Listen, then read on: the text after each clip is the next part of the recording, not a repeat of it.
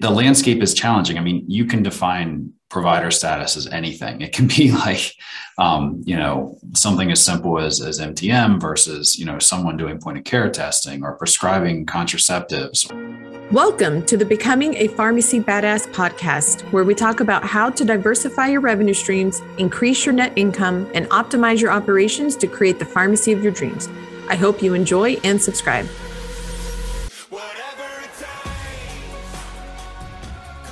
Well, hello there, everyone. Dr. Lisa Faast here with EpicRx, and I have a wonderful guest today that we are going to be talking about provider status. Provider status is something that kind of goes in cycles around in the pharmacy industry. I think we've actually started to make some headway, of course, with the COVID pandemic. One of the tiny slivers, silver linings, if you will, is I think pharmacists have gained some recognition and some status. I think sometimes, especially with our other healthcare professionals, I think there's patients that have always appreciated pharmacists. But Brian Hose, the CEO of EpicRx, reached out to me, and we wanted to have this discussion about provider status. So before we dive into that, Brian, welcome to the podcast. Thank you so much for joining me. And please introduce yourself and then tell people what Epic is. We have a lot of new people, new pharmacy owners, or there are people that just may not know who Epic is, even though you guys have been around for seemingly forever. Yeah, we've been around for a while. Just celebrated, 30 years. So I am a independent pharmacy owner who is just recently in the last several months become CEO of Epic. We are a buying group that also has their own PSAO and has a compliance piece as well. So our footprint's around 1,100 members between the three groups. And we like to think that we do anything to help make stores have an easier go of it. I know as a single store owner, even it's challenging to keep all those balls in the air. And we like to think that we do a good job of helping stores whenever we can to kind of do some of those functions that are not necessarily things they're used to doing. So from negotiating contracts to helping them with buying and purchasing, that kind of thing. Yeah, so a GPO is pretty self-explanatory. Most people know what that is. You have buying contracts, help people buy better. A PSAO, most of us in the independent pharmacy know that acronym, but essentially that's the contracting side where you help people with contracting, and you make it a lot easier where, people just give you information and then you go out and give it to all the others so that they have their contracts. And then another area that you guys spend a lot of effort on is lobbying and really fighting for independent pharmacy. And so I really want to focus on that area today. And, I mentioned earlier, we're talking about provider status. There's obviously lots of things that we're fighting for in independent pharmacy, whether it's against DIR fees, fighting for more transparency, there's a lot of things out there, but I think that pharmacist provider status, it's really actually quite amazing that, Medicare doesn't, recognize pharmacists yet, but yet there's so many other mid-level people that they recognize as providers. And it's certainly a fight I think we will eventually win. We haven't won it yet, but go ahead and just give us a little overview and update of, the types of lobbying that Epic really does spend its time, money, and energy doing in order to help the independent pharmacy owner. Yeah, so until I got more involved with Epic, I've always been involved in their PAC in Maryland. So in Maryland, super involved. But as we started to branch out and look at some of these other states, I didn't realize how much we were actually doing. It's a lot of resources that we put into it.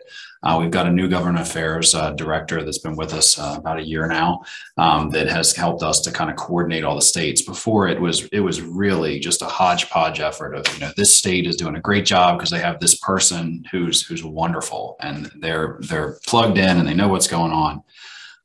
So what we've realized is that we really need to do a better job of coordinating that effort, both, internally and then externally with groups like NCPA that provide a lot of support federally. But I'm with you. I cannot believe that we're not in the list of people that's a provider. When you read the list in Maryland, it was like literally everyone that you can think of that touches something healthcare related is defined as a healthcare provider except pharmacists.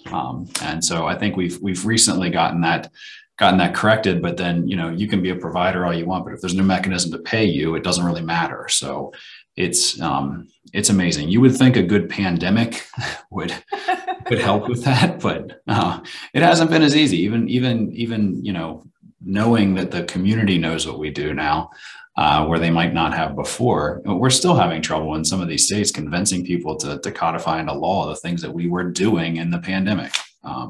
So I'm sure you've seen it as well. Yeah, speaking of the pandemic, it's amazing that, in an emergency, we're good enough, to help out. And we, the global we of pharmacists, but, regular health, it's like, oh no, we can't subject patients to you, kind of thing. And it's really kind of preposterous that, that's really the way the laws are written. And when the pandemic era, special resources, rules, laws goes away, in May, a lot of that changes for pharmacists. A lot of that goes away. A lot of the freedom, if you will, that we've experienced is going to go away. And some states have rectified that and said, hey, we're going to go ahead and make these permanent, but certainly not at the federal level has that happened. And like you said, with payers, once it's not required to do certain things, many of those payers are going to back off very quickly, from things that they might have been paying for. And, there was a statistics that something like, I don't remember the exact number, but it was like over 150 million doses and, almost the same amount of tests and things like that were all done by pharmacists and pharmacies, during the pandemic. And yet that it's like that application for that job, wasn't quite good enough, and it is a little preposterous. So I'm really excited to learn, because there's NCPA, they fight for a lot of things that are very broad. There's organizations like PUT that are fighting, for a very specific PBM angle. And so I was really excited to learn of, what it is that Epic is doing, because I don't think that there's enough organizations like yours. Like you're not a typical, like NCPA is a nonprofit, organization. They really, I always looked at NCPA as like their foundational benefit was like their legislative and their lobbying efforts. Of course, they do lots of other great things as well. But, a lot of the state associations and things like that, we kind of expect them to fight for us. And, over my, over 25-year career now, I've been repeatedly disappointed by, those state associations and the like, at least in the states that I've been in, for that. So it's so great to hear of companies like yours that, you have a commercial interest in pharmacies, you do business with them. I know Epic is greatly involved with pharmacy owners, and I mean, you're a pharmacy owner and you're the CEO, and I know, the board and all of that is made up of pharmacy owners, but it's really nice to see that you guys are focused on that. So, in talking about pharmacy provider status or pharmacist provider status, what do you guys see as the current landscape? That's not an easy question or an easy answer. No, it's tough. So give us an update of what you guys are seeing. We are totally member owned. So we are there to serve pharmacies that own us. They all have a piece of us. The landscape is challenging. I mean, you can define provider status as anything. It can be like, something as simple as MTM versus, someone doing point of care testing or prescribing contraceptives or doing smoking cessation. It's this vast array of definition. So it's really tough to say, and it really goes state by state. And in some states, we're working with a lobbyist, we're pushing bills. And I'll be honest, most of our bills, because most of what our members care about the most is the bottom line, and that's PBM reform. So most of the bills that we're spearheading and putting through are PBM reform. But we do work with state associations in some of these areas, or, some of our lobbyists are also doing this work where they're working towards expansion of pharmacy practice. And I mean, like I said, it can be lots of different things in lots of different states. And sometimes just a small victory of being able to, get an immunization bill that allows you to essentially prescribe an immunization if it's on the ACIP recommended list. I mean, that kind of thing can be provider status to pharmacies in that state because they haven't been able to do it before. What amazes me is, at least in our state, we're fighting the old, your pharmacy technicians were giving vaccinations during COVID, but they're not really qualified to do that. We're only going to allow them to do to do one. So they only can do immunizations for flu. That's the only one they're qualified for. It's like you literally are doing the exact same thing hundreds of thousands of times, and it's identical. But it's amazing that we still have those types of discussions anytime practice expansion happens in any state. So I say it's a patchwork quilt with provider status. I'm with you. I'd love to see something happen federally. I know that we keep seeing federal legislation. We keep seeing it fail. We're starting to see more of our organizations work together in a collaborative way federally. So my hope is that that'll gain some traction. I think we're going to be stuck with this patchwork quilt bit for a while. But never give up a chance to use something like a pandemic to get some traction there. And I hope that our federal organizations are able to do that. Yeah. And I think what COVID showed, and, there was monkeypox, and it's just a matter of time before the next thing comes. So why would we not build up the pharmacist army, if you will, and keep them involved in patient care so that we're even more ready, the next one comes? Like, to me, it's just logical. But obviously, politics and law doesn't always work logically.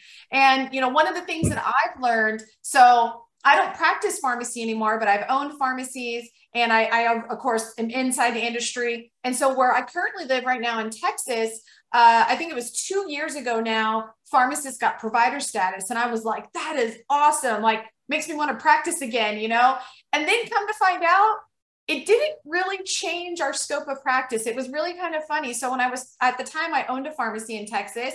And so I'm talking to my pharmacist, and, and he was telling me about the protocols for vaccines, and like, we need to get them renewed. I'm like, but we have provider status now. Like, didn't that change? And it's like, no, you still have to have a protocol for vaccines. Like, Texas still requires you to go out, find a doctor, have them sign your protocol, and then you're okay to do vaccines. And I was like, wow, there just seems something incongruent there. Like, you give us provider status so we can actually bill Texas Medicaid as pharmacists for a wide variety of services, but yet I can't give someone a flu shot without having a doctor say, yeah, you're good. I'm going to give you permission.